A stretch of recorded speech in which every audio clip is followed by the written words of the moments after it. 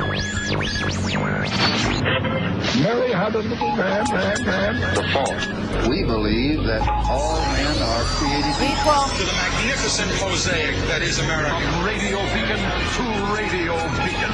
I have a dream today. Change has come to America. Believe me. Help is on the way. Knock, knock. Who's there? It's a figment of your imagination. Randi Rhodes Show. Turn up your mind. It's $5 Friday, you bastards. It looks like D.C. has managed to avoid another government shutdown, at least for now, buying some more time. Yet another round of can kicking, essentially, pushing the deadline to the first week of March now. The House, you're looking here, just passed a bill that overwhelmingly passed the Senate earlier today. Now the whole thing heads over to the president's desk. And he signs it. And we are fully funded for 5 minutes. It's unbelievable. And the Republicans, did you see how many of them voted against funding our own government? It's like over 100. This is so sad. And Chip Roy, he had to go to the floor, take a break from endorsing Ron DeSantis and go to the floor and do his due diligence and cast a vote not to fund his own government, right? It does not matter who's sitting in the speaker's seat or who's got the majority. We keep doing the same stupid stuff. Funding our own government. That's just plain dumb, everybody. That's just moronic. Why would we do such a thing? Anyway, we're funded till March 1st and March 9th for some agencies. I just, they can't govern. When are people who vote for them going to understand that if you're looking to that party to be leaders in any way, shape, or form on any issue whatsoever, except taking rights away, not paying bills, being deadbeats, defaulting the United States, taking away health insurance in a threat at least. You know, they never are successful in repealing Obamacare. They certainly don't have a replacement. But, you know, listen, these are the people that want to take everything away. This is all they know how to do. They don't know how to meet their responsibilities or see through their obligations to you. Why? Because they don't care about you. They just want the issue. That's it. And the thing that's most upsetting to them is that there was nothing about, immigration tied to the funding of the government. And that's sad. Yeah, it is, because there is a big, giant immigration bipartisan agreement that is being hashed out in the United States Senate by Lankford of Oklahoma, and Mayorkas is part of this, the DHS secretary, who they're trying to impeach in the House for God knows what. I mean, like, if anybody, Kirsten Nielsen, the one that separated children, she committed crimes and misdemeanors against human beings, but no, not her. Mayorkas. It's just so everybody said, hey, let's do comprehensive immigration reform like right freaking now. Let's do it. Why? Well, we as Republicans have leverage. What? You're the minority in the Senate. Yeah, I know, but it's an election year and the border is very telegenic, and everybody can remember, people in the Senate can remember that Donald Trump used the border, used it for his own advantage, and he's going to do it again because this kind of fear, and it's an emergency, and we're being invaded, and there's caravans, and it's national security, and there's terrorists in that group, and oh my God, and they're just coming in by the millions. Again, words matter. When the Republicans talk about encounters at the border, that does not mean people came in. It means people tried to come in and they were turned away, or people tried to come in and they didn't come in. Encounters are not the same as entering the United States on an asylum claim or based on, a legal ability to come in through, legal ports of entry, which is how the fentanyl comes in, legal ports of entry. Anyway.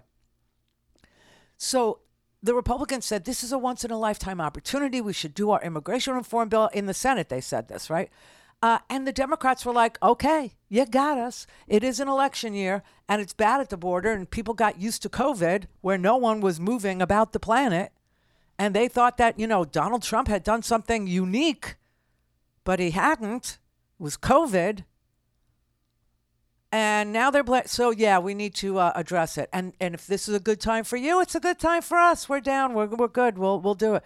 But and this particular immigration package that the Senate is hashing out in a bipartisan fashion, it doesn't include a pathway to citizenship for the Dreamers, which the Republicans find just a bridge too far to acknowledge that good people were brought into our country as children through no fault of their own, and that while they've been here their entire lifetime, they have done nothing but educate themselves, done nothing to break our laws. And again, I keep telling you, not even a jaywalking ticket, because they would not be Dreamers anymore, right? That is part of the qualification of being considered protected under DACA. Can't have broken any law. Not a misdemeanor. It's definitely not a felony. Definitely. Wapner. Charlie Babbitt. Okay, I'm just saying. So they hashed out this, agreement. They're doing it in the Senate, and of course they won't. It's dead on arrival in the House. They don't want. And why? Why? Because Donald Trump, the Black Hand, the puppet master, has been on the phone with everybody in the Freedom Crackers' loudest of the group caucus, telling them to be an impediment to progress on anything to do with immigration because he wants the issue. He wants to run on it. Again, it was such a good performer for him that he'd like to drag it out and beat it over, everybody's head one last time. Well, here's the thing you're going to have to hold in your head. If it's such a national security issue, could be not, but if it is, why are Republicans unwilling to protect our national security? See what I'm saying? I know you do. But it's so bizarre because, Jimmy Raskin yesterday, they're trying very hard to, they had to suspend the rules. Obviously, no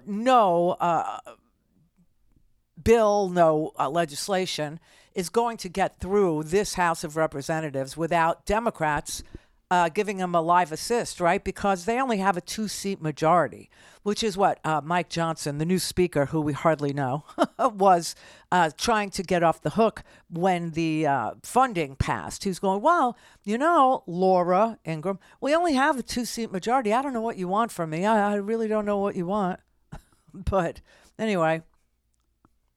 Rather than joining Democrats and Biden in good faith bipartisan negotiations to make progress on immigration, they are taking orders from Donald Trump and actively obstructing a bipartisan border deal. Just as Trump is openly hoping for an economic downturn in our robust, low unemployment economy, they're hoping for chaos at the border and trying to stop us from preventing it. Right.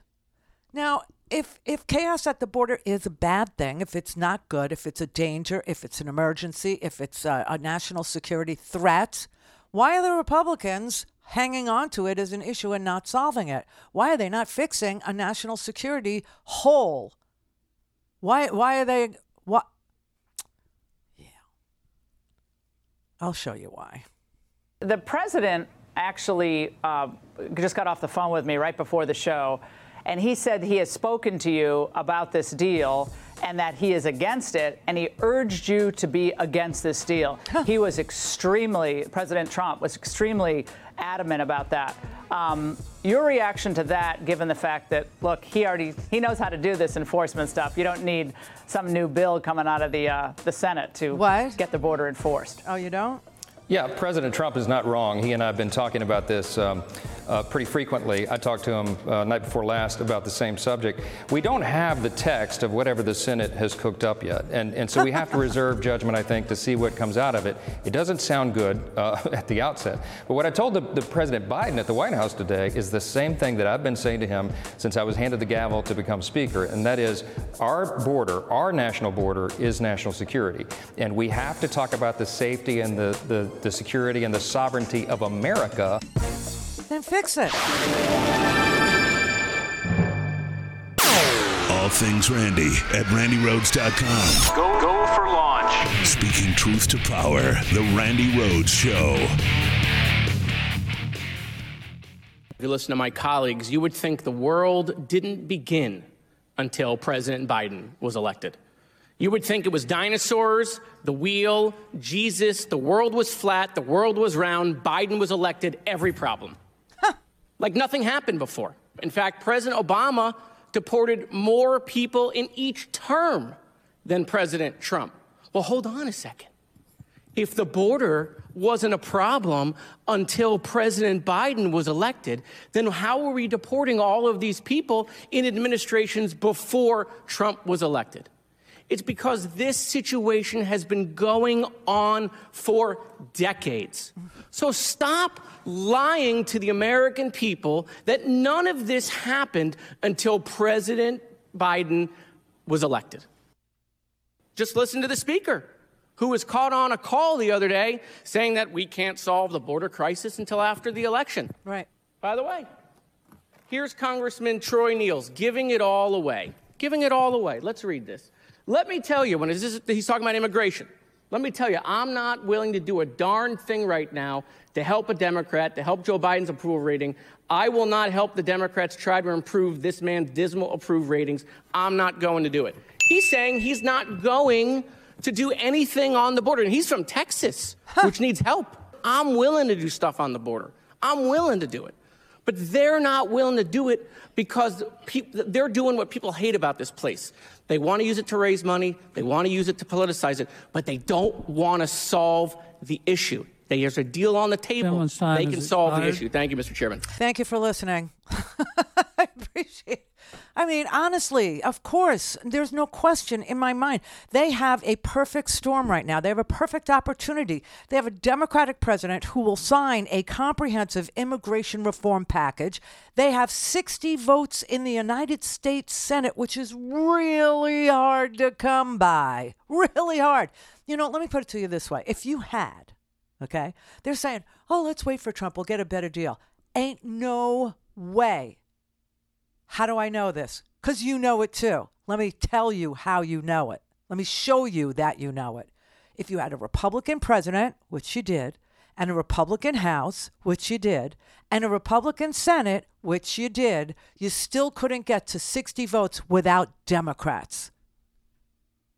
And that's why you didn't get immigration reform prior.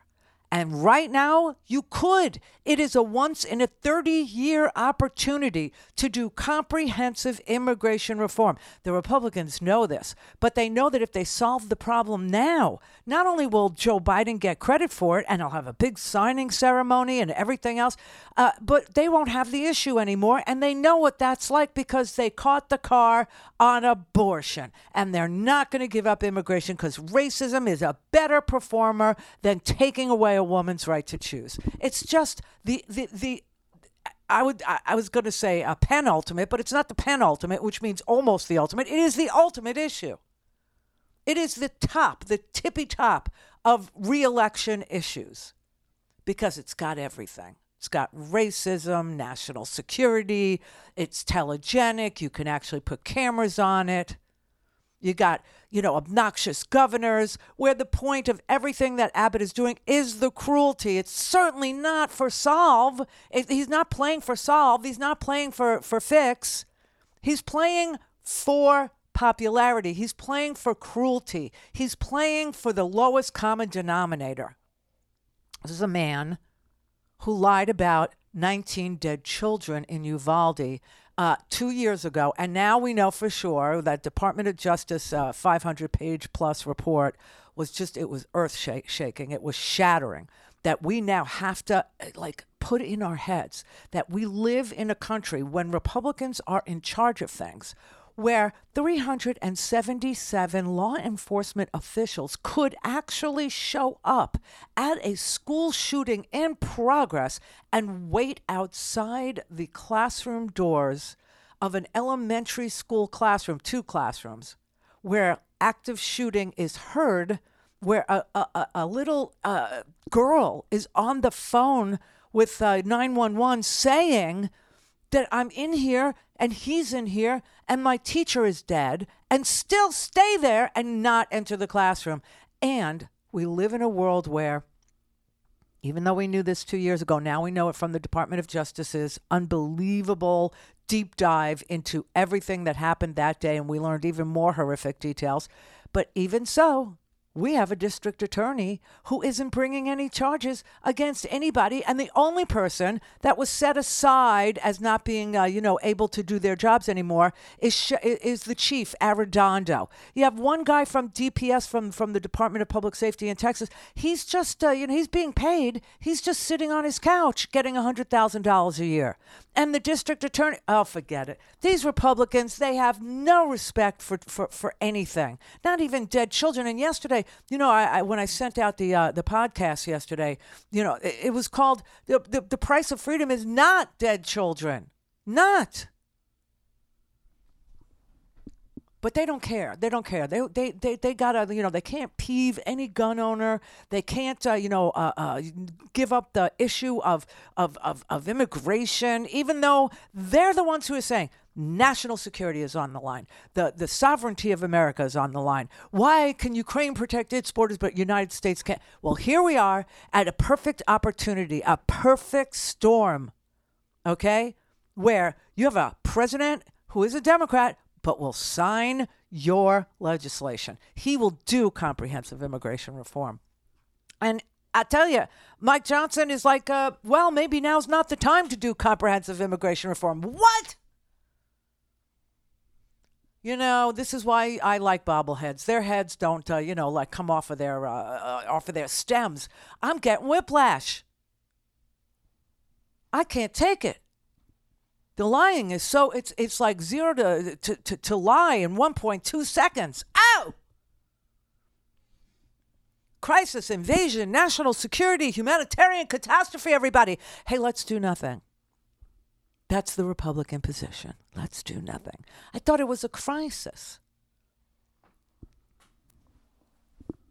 Oh, it's so bogus. It's so crazy. It's so sick. It's so sad. And it's 30 years of this, okay? I'm sorry to interrupt, but I've been doing this immigration thing for like 30 years here. Yeah, we all have. 30 years, and this is the moment. This is the time. This is the exact,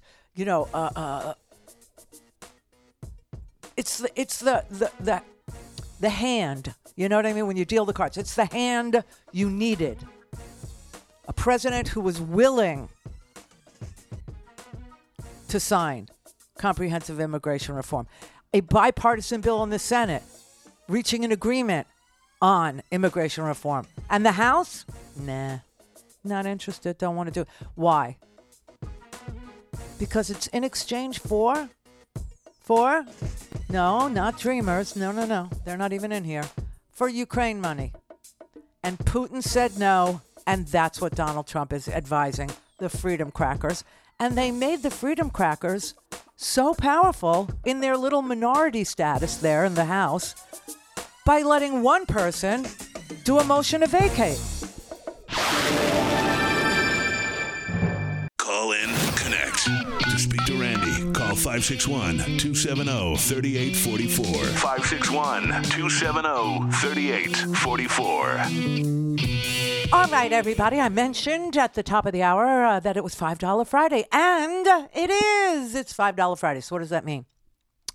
Hey, listen, if you enjoy watching Free Speech TV, any of the shows, all of the shows, a couple of the shows, my show, okay, then what we ask on $5 Friday is that you begin to make a $5 a month recurring donation to support the channel Free Speech TV. If you already have a recurring donation, if you increase it by $5 on $5 Friday, you also will get a mystery box. You will get a gift from Free Speech TV to thank you for upping your recurring donation by $5. Whatever it is now, $5, make it 10. If it's 10, make it 15, and on it goes. But if you're brand new, you will get a Free Speech TV mystery box, which is, usually loaded with some really good stuff. I think probably the last one I got had the Free Speech TV totes and a Free Speech TV sweatshirt, which was, I wear it every once in a while when it's cold here. It's never cold here.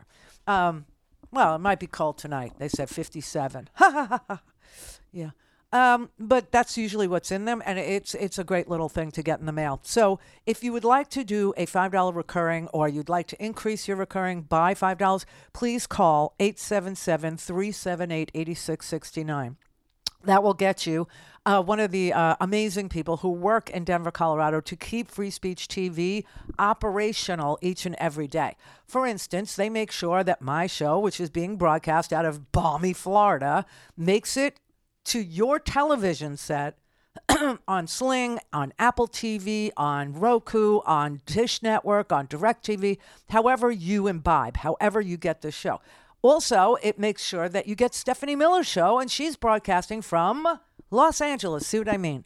So they make sure that everything happens and it gets to you. And that is what these pledge drives are for, to pay them. So if you want to, you can use that little QR code there. It'll take you to freespeech.org. It's an org because we're a not-for-profit. And so if you go to freespeech.org, you can do a $5. You can make it a recurring. You can cancel the recurring at any time if you find it, stressful, or you didn't think that you'd be in the situation that you are now in and you need to stop it. It's super easy. You do it right there. Okay. It's real easy to manage. So thank you very much for doing something with $5 today. Everybody at Free Speech TV in Denver, Colorado, which is where they are, thanks you as well. Casey in Magalogo. Hi, hold on. All right. All right. How you doing?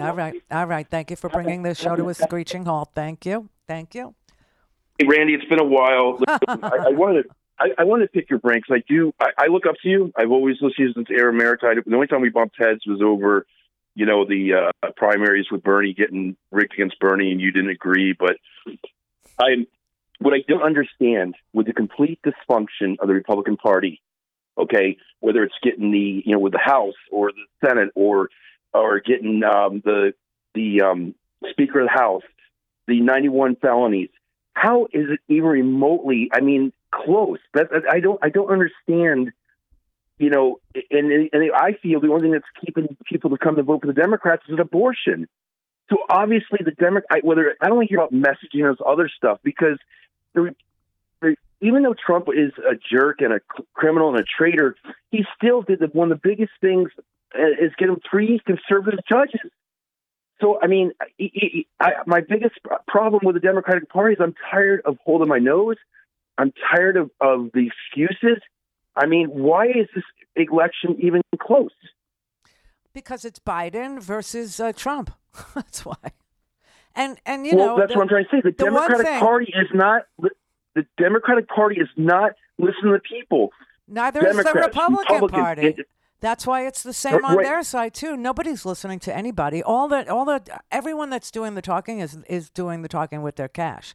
See, when Biden can raise $117 million in a quarter, and Trump can raise $100 million in a quarter, that's who's picking. That's who's doing the picking. It's not us. 70% of us. This is the one. Nikki Haley actually nails it on this particular front. She's got a very difficult road to hoe. If I can say that without being, somehow criticizing her femininity, because I'm not. But she has a difficult road to hoe, even though she has said that she beats Biden by 17 points because 70% of America doesn't want to go through a redo of Biden-Trump. We just don't want it. Everybody wants, a younger person, a generational person. Although I believe Biden is an exceptionally good president. I really do. The thing that's missing with him is the ability to actually entertain. He's not telegenic. He doesn't entertain us. He's not, I know he has a sense of humor. I know him. But he's, in his late 70s. And he isn't, hysterically fun. Trump is, but he's also, almost 80 years old. No one wants this. The money is supporting it, but that's it. But if he cares about this country, Biden cares about this country. He does. And the Democratic Party cares about this country. Listen to the voters. Why are we forcing, like we did with Hillary? The American people said we don't want Hillary, and they still ran her. Okay, when she couldn't fill a town hall, and Bernie was filling stadiums. This is the same thing. The Democratic Party is not listening to the people. Well, that's why I'm not a member of it. I mean, why are you confusing me with the party? The party left me a long time ago. The party destroyed my career. You know that. I have nothing in common with them anymore. So now I just go on the best possible person. And so they're doing the picking. The money in the party is doing the picking on both sides. Okay, the money in the party is picking Trump, and the money in the Democratic Party is picking a Biden. So I gotta vote for one of them because those are the choices we get every 4 years. One of two. That's it. My friend, I'm just really, I'm concerned. I'm scared, and to even think you should be concerned. It's I'm more concerned. than owning the libs. That's all. It's more than owning the libs and what the conservatives want to do. But the fact that they, they'll have mandatory Bibles in schools. Oh, that's nothing. That's nothing. You have no idea what they really want. What they really want, they're arguing for at the Supreme Court. What they really want is they want a lawless president with complete and absolute immunity to jail people, to ghettoize people, to kill people, to do extrajudicial executions of people. Both a lot of the candidates, DeSantis, Donald Trump, they all want to kill people at the border. They all do. And people that are disloyal to Trump, they're insufferable, intolerable. He needs to have retribution. He is their retribution, okay? That's what they want. And the other thing that's being argued at the Supreme Court that no one wants to pay attention to is this Chevron doctrine case. It's not really that confusing. The Supreme Court is looking to do a power grab. They're trying to take away the enforcement and the rulemaking from the agencies like the EPA and the FDA and take that power for themselves so that the courts decide. I mean, it's just the Republican Party's into a massive power grab. This is the Randi Rhodes Show. To speak with Randi, dial 561-270-3844. That's 561-270-3844. $5 Friday. Go ahead. Do the $5. All right. So I want to show you something. I want to show you something very simple, because the best explanations of anything are the simplest ones. So let me show you what they want, and how they'll get it. Okay. What they want is all the power to rule over you. The court wants the power to make the call about pollution. They don't want to defer to the experts anymore. They don't want agencies to be able to use their experts to say too many parts per million of this makes the water undrinkable or unsafe for children or lead or whatever.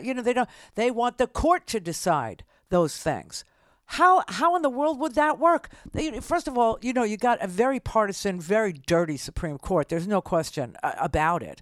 You know who the former EPA chairman was? Do you have any idea? It was Gorsuch's mother.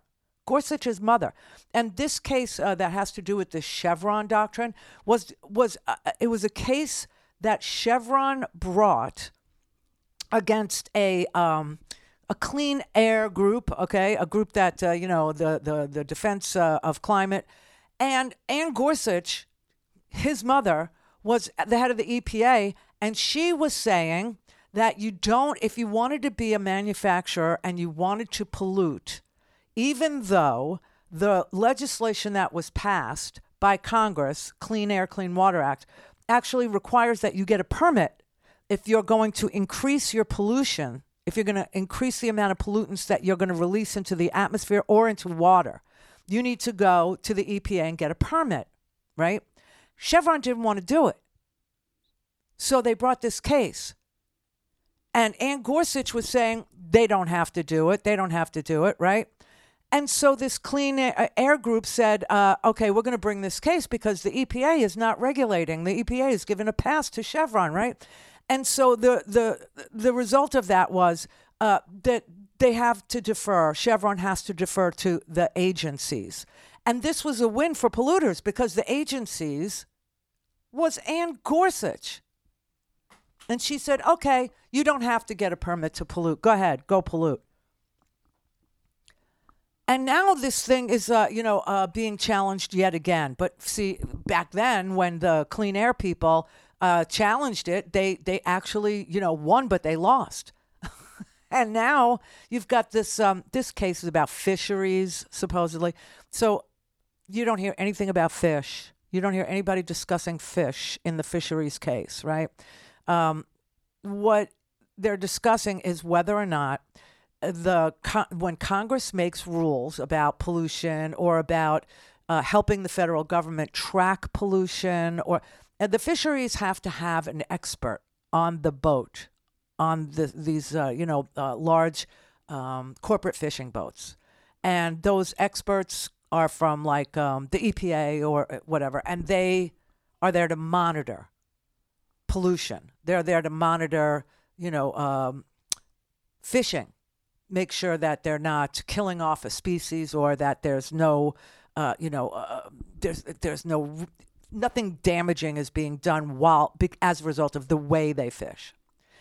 That's not even being discussed here. What's being discussed here is that the fisheries don't want to pay to have this expert on their boat, and they're challenging the EPA and their ability to make the rule that says you have to have somebody on the boat. And so they're saying, oh, we're back to the Chevron defense, right? We're back to the Chevron doctrine, right? And what is going on here really is that the experts at the EPA say that the best way to track, whether or not, populations of fish or pollution or, manufacturing is polluting is to monitor it. And the court is saying, we don't want to have any agency decide what's good or what's bad. The court should decide. The court should decide. Why are they saying that? Well, first of all, it gives the power to themselves, which is what they all want, because think about who's buying the court, okay? It's the Koch brothers. It's pollution. It's big business, right? It's, okay. And so the Supreme Court is saying, let's take the power to ourselves. Let's take it away from the federal agencies.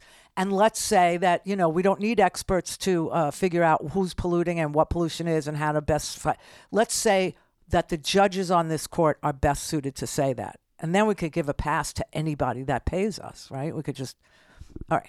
So that's what they want. To be very clear, what this case is about is power, right? Because Congress is going to write a law. There are going to be gaps because Congress is making political deals and also generally incompetent, right? Right. So who gets to fill in the gaps? The way it is right now and the way it's been for the past 40 years, experts get to fill in the gaps. People who know things get to fill in the gaps. Science and math and facts get to fill in the gaps. You can't have that. What the conservatives want is to take that power away from the president, away from the executive agencies, and give it to themselves. Right. So there will still be regulation after this case. It's just that Neil Gorsuch gets to decide how much mercury is allowed to be in the air. And John Roberts gets to decide how many people can die in a thresher mill accident before we declare it unsafe. And Brett Kavanaugh gets to decide what banking regulations really should matter. So it's really the biggest, and I've said this before, this case represents the biggest Supreme Court power grab,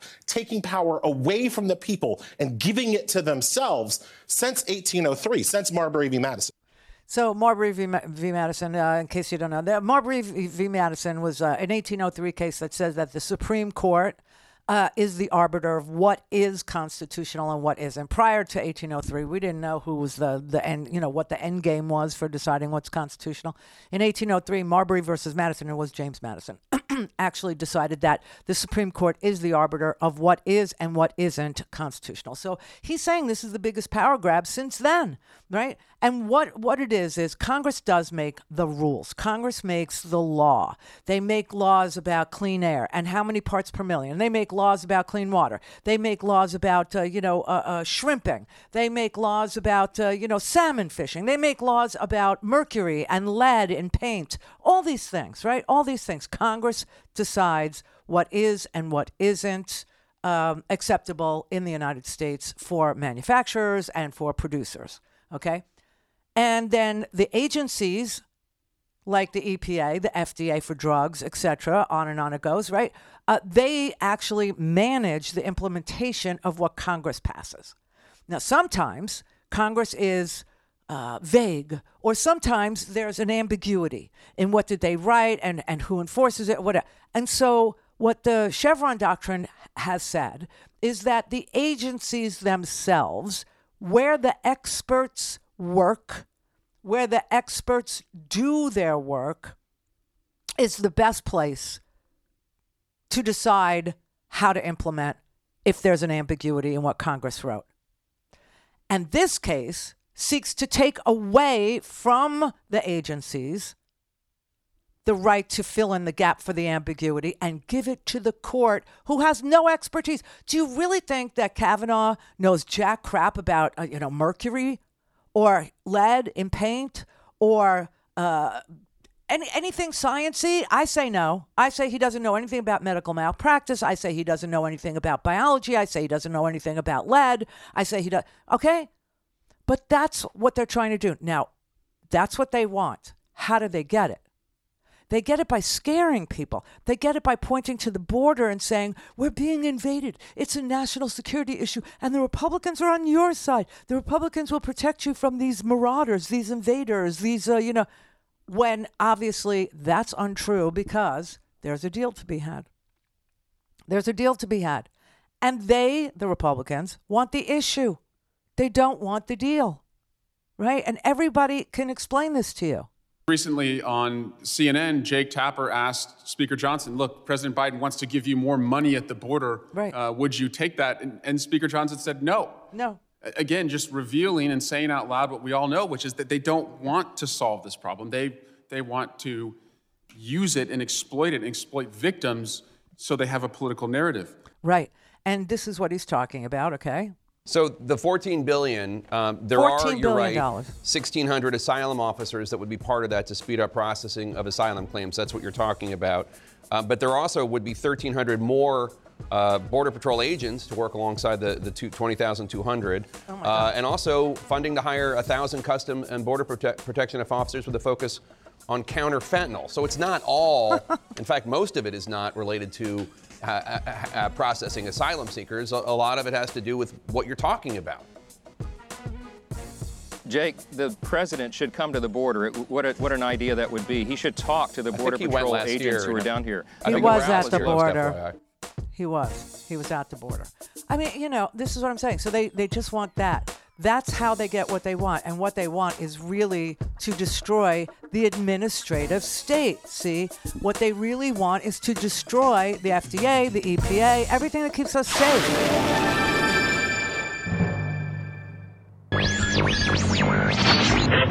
Mary had a little lamb. We believe that all men are created equal. To the magnificent mosaic that is America. From radio beacon to radio beacon. I have a dream today. Change has come to America. Believe me. Help is on the way. Knock, knock. Who's there? It's a figment of your imagination. Randi Rhodes Show. Turn up your mind. I want to ask you about a comment you made earlier this week. You said that America has, quote, never been a racist country, unquote. Protections for the institution of slavery were written into the U.S. Constitution. The White House was built with slave labor. Your home state of South Carolina seceded from the Union, fought a war to defend the enslavement of black people. I understand you don't think America is a racist country now, but we're here at a college. Do you really think as a historical matter, America has never been a racist country? I mean, think about what you're saying. First of all, I will tell you, when you look at, the Declaration of Independence, it was that, men are created equal with unalienable rights, right? That was what we all knew. But what I look at it as is I was a brown girl that grew up in a small rural town. We had plenty of racism that we had to deal with. But my parents never said we lived in a racist country. And I'm so thankful they didn't. Because for every brown and black child out there, if you tell them they live or were born in a racist country, you're immediately telling them they don't have a chance. And my parents would always say, you may have challenges. And yes, there will be people who are racist. But that doesn't define what you can do in this country. And so I think it's important that we tell all kids that, look, America is not perfect. We have our stains. We know that. But our goal should always be to make today better than yesterday. It's hugely important. And that's the problem I have is we have too many people with this national self-loathing. It is killing our country. We have got to go back to loving America. We are blessed because that little brown girl in that small rural town in South Carolina, she grew up to become the first female minority governor in history.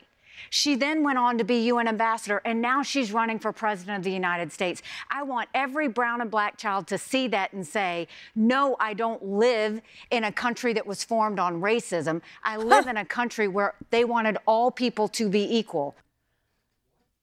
You know, either she's a sweet little country mouse and she really believes this crap, or she doesn't want to alienate, the white supremacists in the base. I don't know why she's, denying our history is a racist history. Even when Jake Tapper, who was a history major, presents her with facts about how the country was born out of a genocide. It then relied almost completely on slave labor for its endowments, right? For its, largesse, for its, economic prowess. And then, even the capital of the United States of America was built by slave labor. When Michelle and Barack Obama moved into the White House, they were like, wow, we are living in a house that was built by slaves. And look, we're black people. And, we are the president and the first lady of the United States. Celebrate the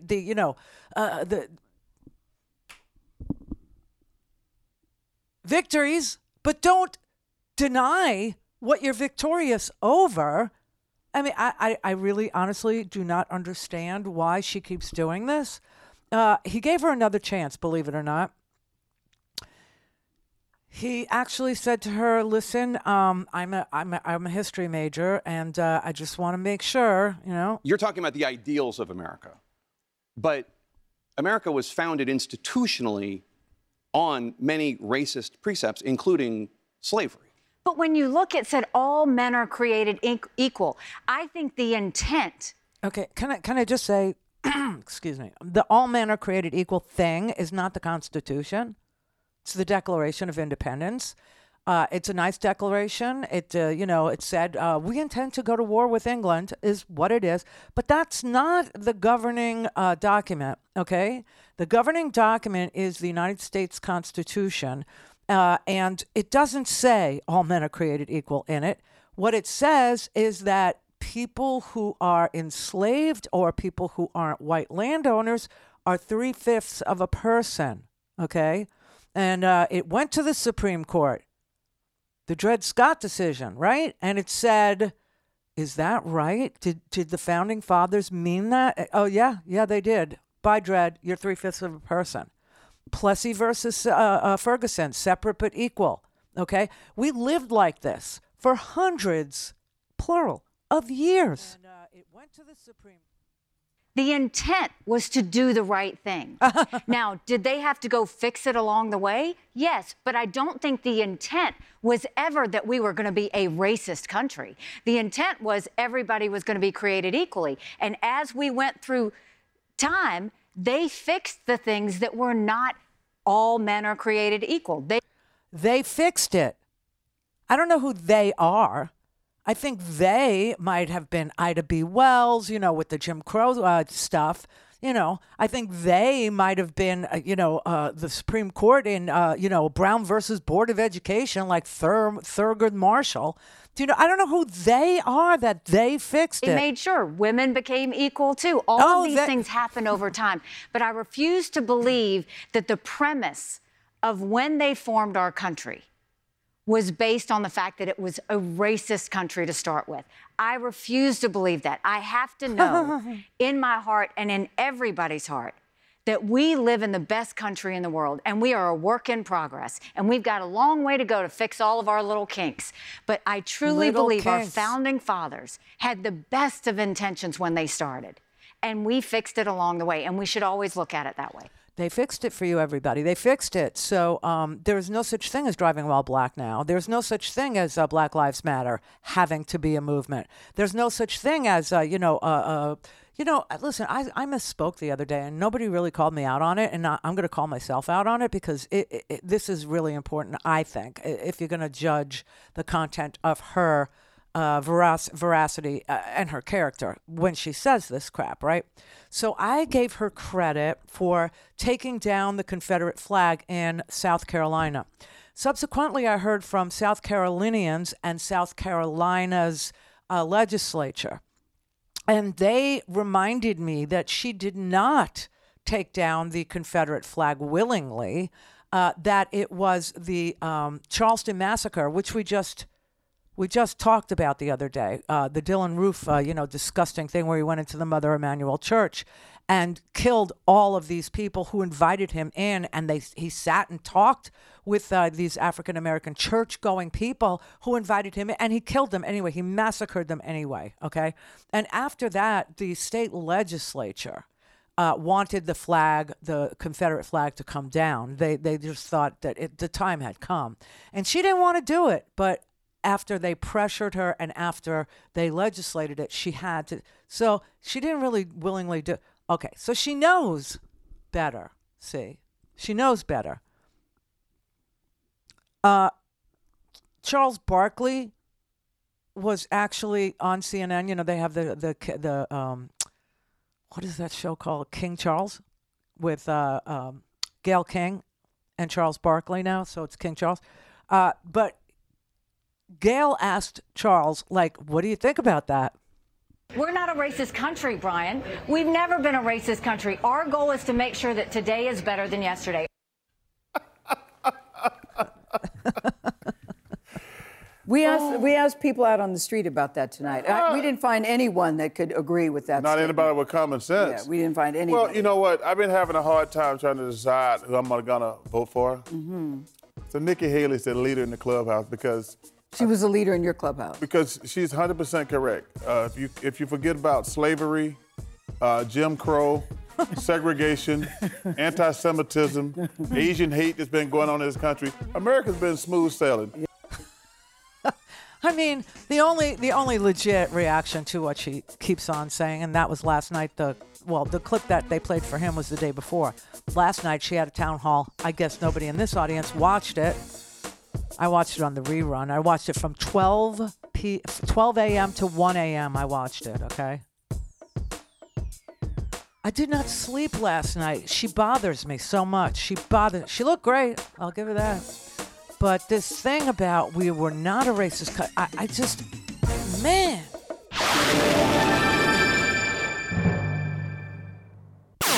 All things Randy at RandyRhodes.com. Go for launch. Speaking truth to power, the Randi Rhodes Show.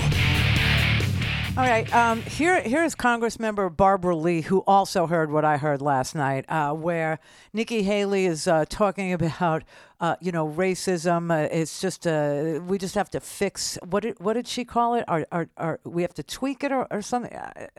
Like it's just a little flaw. Or what did she say? You got something like that. These are not little kinks. Kinks. That's it. Just kinks. Little Randy. kinks. Just Okay. kinks, yeah. So here's Barbara Lee. She's got a few stories to tell you. She's a congresswoman from California. These are not little kinks, first of all.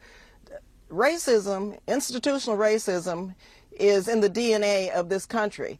When you look at what has taken place, look at our Native Americans, the genocide of Native Americans. When you look at what has taken place as it relates to African Americans, the 250 years plus of enslaving African Americans, and then you look at the disparities now in our community in terms of health care, unemployment, the wealth gap, housing.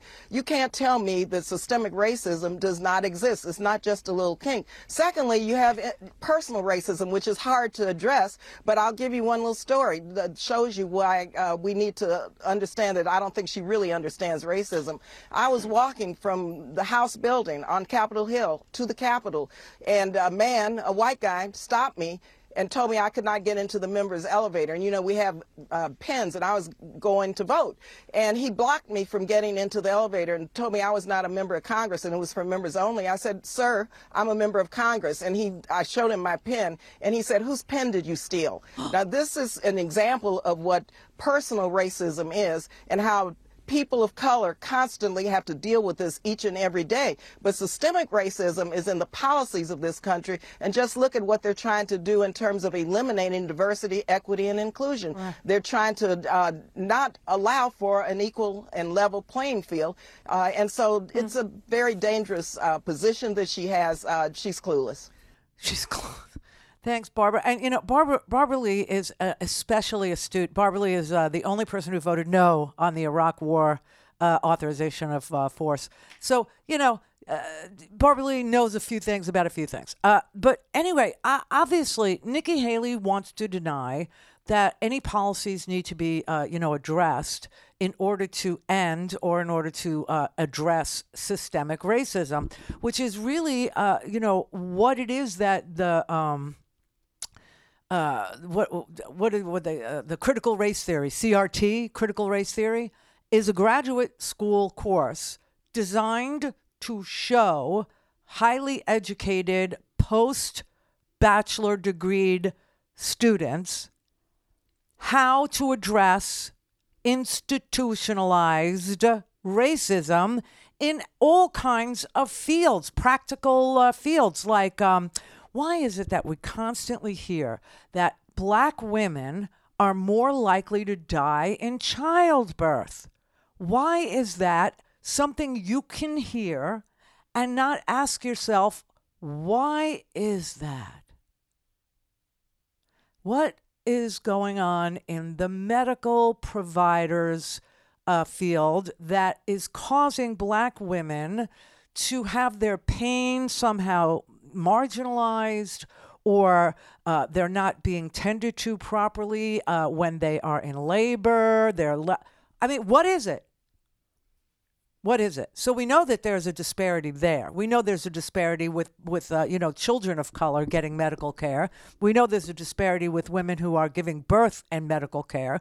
We know there's a disparity in policing when it comes to black and Latino people. We know driving while black is a thing in this country. It's a dangerous thing. It's a scary thing. It's a thing that ends up a lot of times in the death of the driver who's unarmed.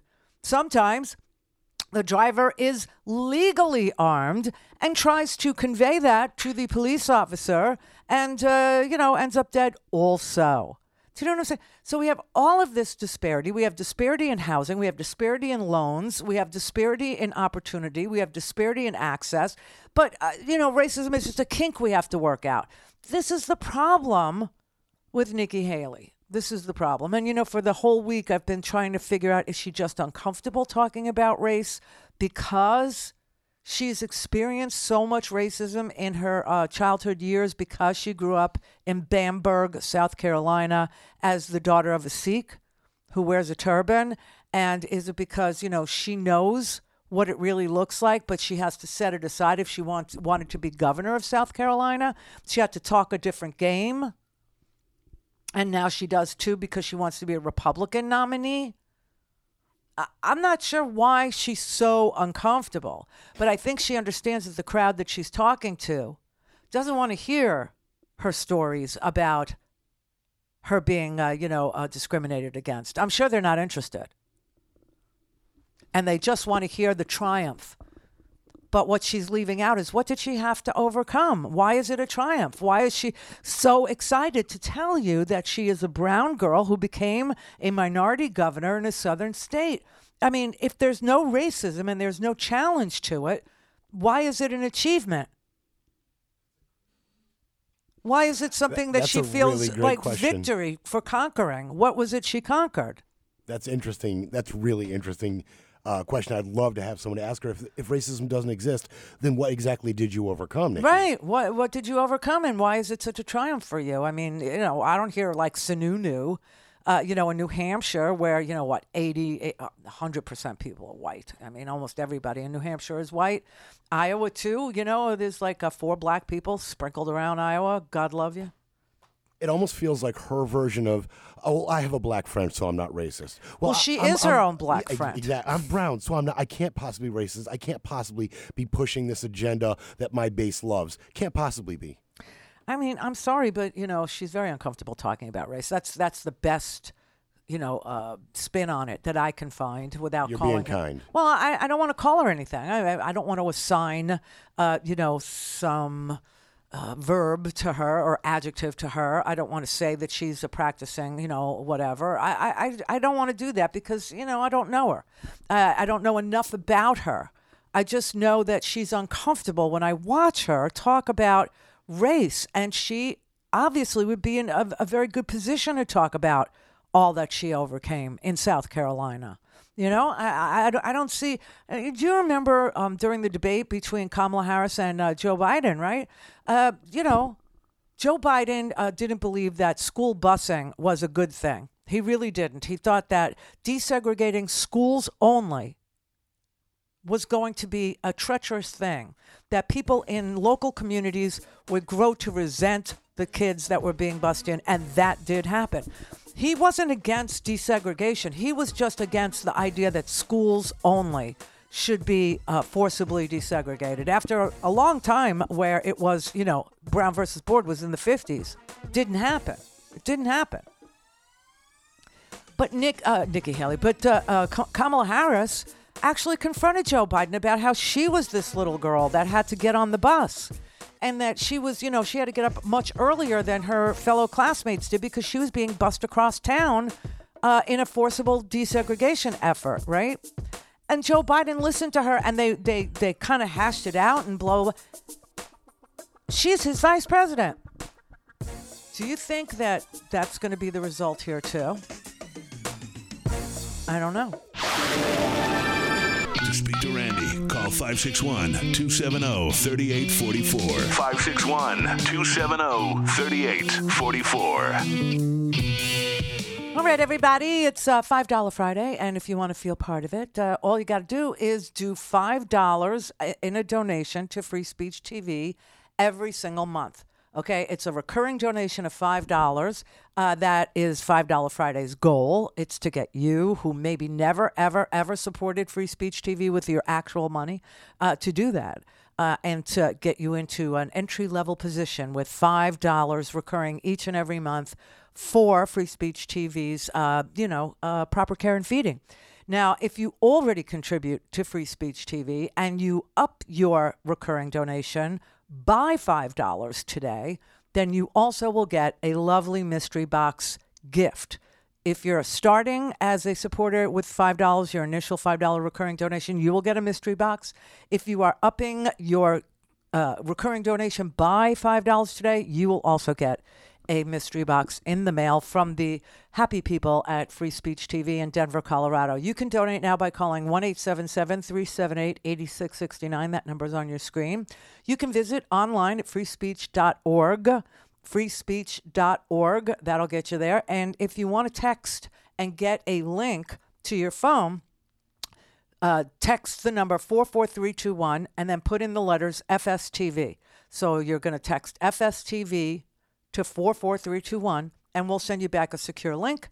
You can make your donation that way. Choose recurring, and you've been part of $5 Friday. And thank you very, very much. All right, Jazz in New Orleans. Yeah, hi, Randy. Hey, Jazz. I am so telling you, this Nikki Haley, she is aggravating me. I came to this country in the 60s. I'm Gen X, and I suspect she's in that generation. Now, she was in South Carolina, and I am much browner than her, and I grew up in Madison, Wisconsin. Oh. Very, very white bread, Yeah. Madison, Wisconsin. Yeah. So I'm not following that, she overcame. I'm sorry, she had to have overcome the Klan in South Carolina, being any shade of brown. And you're telling me that you don't know that there's racism? There is no such thing as racism anymore? Come on. She's full of bullpucky. It's a kink, is what she said. It's just a little kink we have to work out, the racism.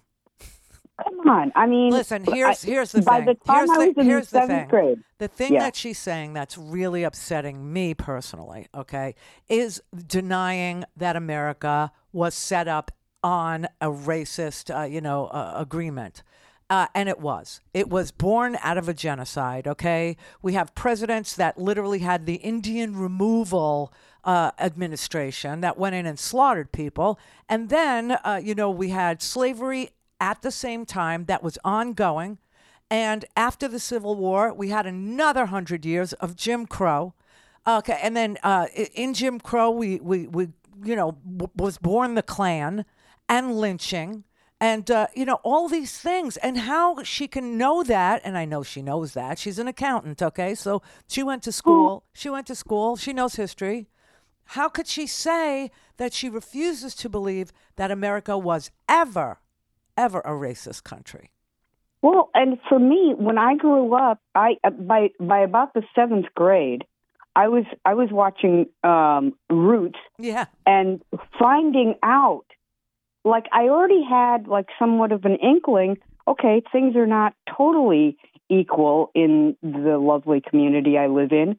But it wasn't until like I watched Roots that I saw like the origins that I'm like sitting there going, they're not really going into a lot of detail about this in my history classes. Right. And so I got more of a lesson, and I'm sitting there going, as much as I love this country, I have to admit to myself, it was born out of a flawed idea. Yeah, it was. And the idea was free labor, and that was how they were going to build this country, and that's how white landowners built this country. They built it on the backs of people that never got paid for their work, that were worked to death, that were hotboxed, that were beaten, that were whipped, that were hunted down, that were hobbled. I mean, the brutality is something that, how could she not know about it? She's from South Carolina, for God's sake. I don't understand it. I really don't. I think these moms of liberty and so on, if we tried to air Roots, the full series, like from when I was a kid, which I felt was very enlightening, not only for kids of my color, but it was very enlightening to the white kids I went to school with. I was fascinated with it. Exactly. Yeah. But all of these ones that are afraid of their snowflake children seeing anything, it's like, I don't think they would even allow the series Roots to be aired on television today. Right, and I got news for you, Jazz, as a white girl, okay, watching Roots, and it was fascinating to me because it was history that was not being taught. You know, in my school, the only black history we were taught was George Washington Carver and his peanut experiments, okay? Oh, yeah, I remember that. That was it, okay? So, but I didn't feel bad. It didn't make me feel bad. It made me feel empowered. The more I knew, the more empowered I was. You know, the idea that knowing history empowers you not to have to live through it again and not to have to repeat it is a good thing. I didn't feel... Education should never be treated as some sort of... emotional whip thing. and chain. Like, why do you equate being educated to like being some sort of weapon or something that will harm you? I don't know. What but is that? How does that last work? night she kept saying over and over, and I'm telling you, I'm probably the only one in this entire audience that watched it. But last night she must have said 20 times, we have to get our kids back to learning basics, reading and writing. We have to get our kids back to doing math. I mean, just avoiding and saying history is not to be taught. History is not, it has no role to play. Our kids don't need to learn about diversity. They don't need to learn about inclusion. They don't need to learn about, other cultures. They don't need to know anything about anything. They just need to know how to work an abacus. I mean, really. I'm betting she wants to get rid of sex education and bring back home ec and typing. Typing.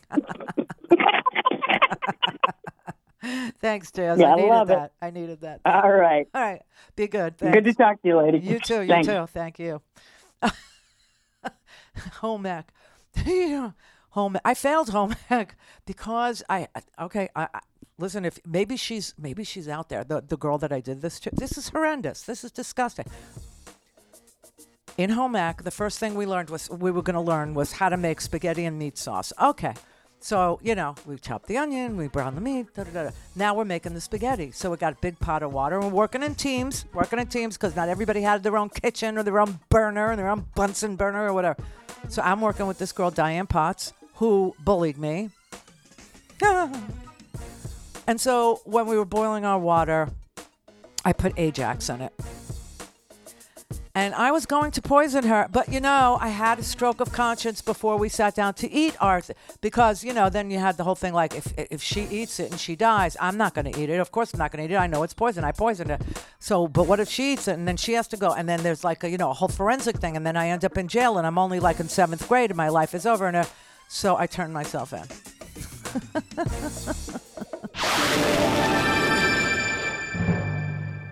This is the Randi Rhodes Show.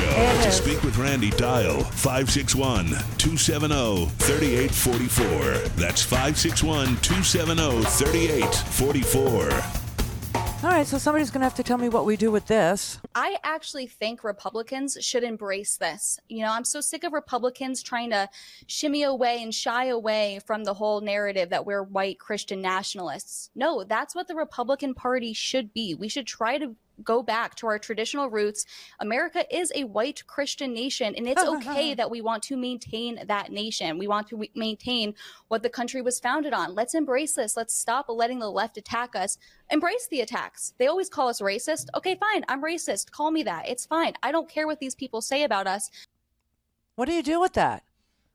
That's contemporary talk, okay, on, the internets. It's a show, and people are very proud to sit there and say, oh, no, America is a white nationalist country. America is a white Christian nationalist country, which is, fascism. But we are that, and we should be proud, and we should say that that's what we are, and that we don't have any room in our hearts or in our, homes or in our neighborhoods for people that aren't white Christian nationalists. As a white Christian nationalist, I would love to ask her, what does a perfect America look like to her? What do you think? How far? How far will you take those ideals? What do you mean? Are we going back to slavery, or are we just going to go back to Jim Crow type of Well, feel? when Donald Trump talks about mass deportations, that turns her on. I mean, that is the entry-level conversation that she's ready to have. I don't think she's thought it through to the end. I don't think she's thought about, what a country that was, that's all white Christian nationalists looks like, because I mean, who would be left to do her bidding? And who would she lord her power over? So they would start hating each other is basically the sociological truth of what happens there. But I don't think they thought it through. They just know that the conversation about white people and dictatorship and fascism and deportations and mass deportations and massive deportations and bigger, it's a turn on for them. We have one more election where white people can make the decision. See? The white people got to make the right decision, and then Trump's got to get in there and never leave. That, to me, at this point, is a pathway. It's time to shut up, elect Trump one more time, and then stop having elections. We have got to talk about the fundamentals of our worldview and what it would look like to build a society based on our distinct worldview. It looks like a society where women don't have the right to vote. And it looks like a society where boys and girls get married as teenagers and start having kids, and they don't use birth control, and they don't use contraceptives, and they have big families and a high birth rate. And it looks like women wearing veils at church. And it looks like women not being in the workforce. Banning gay marriage is back on the menu. Banning sodomy is back on the menu. Banning contraceptives is back on the menu. And basically, we're having something like Taliban rule in America, in a good way. We're having something like a Catholic Taliban rule in America. You see what I mean?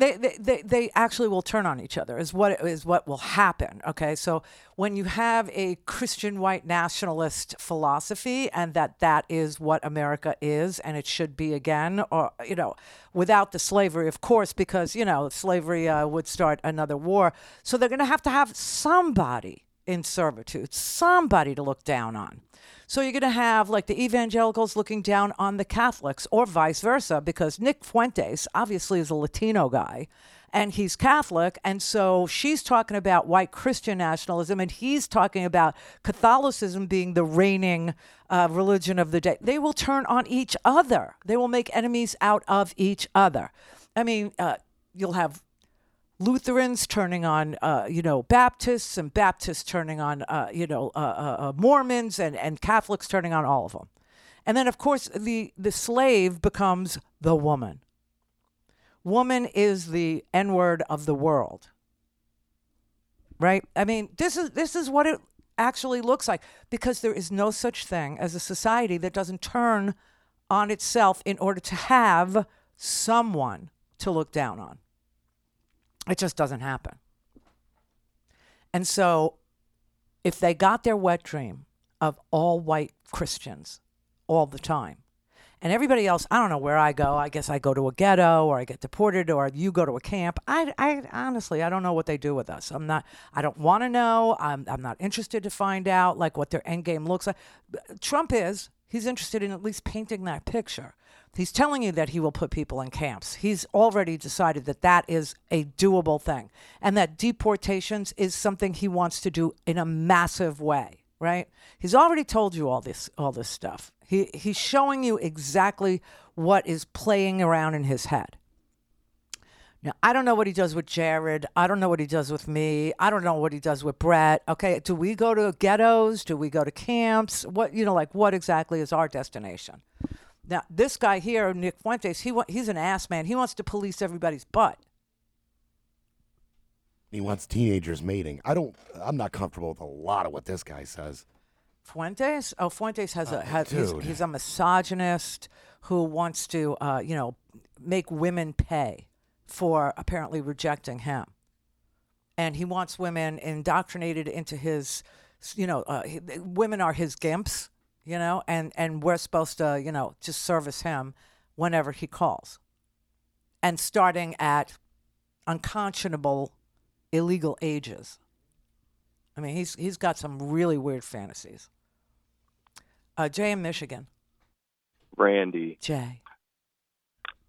Nimrata Randhawa Haley, Mm-hmm. alias Nikki, Mm-hmm. is a self-loathing person.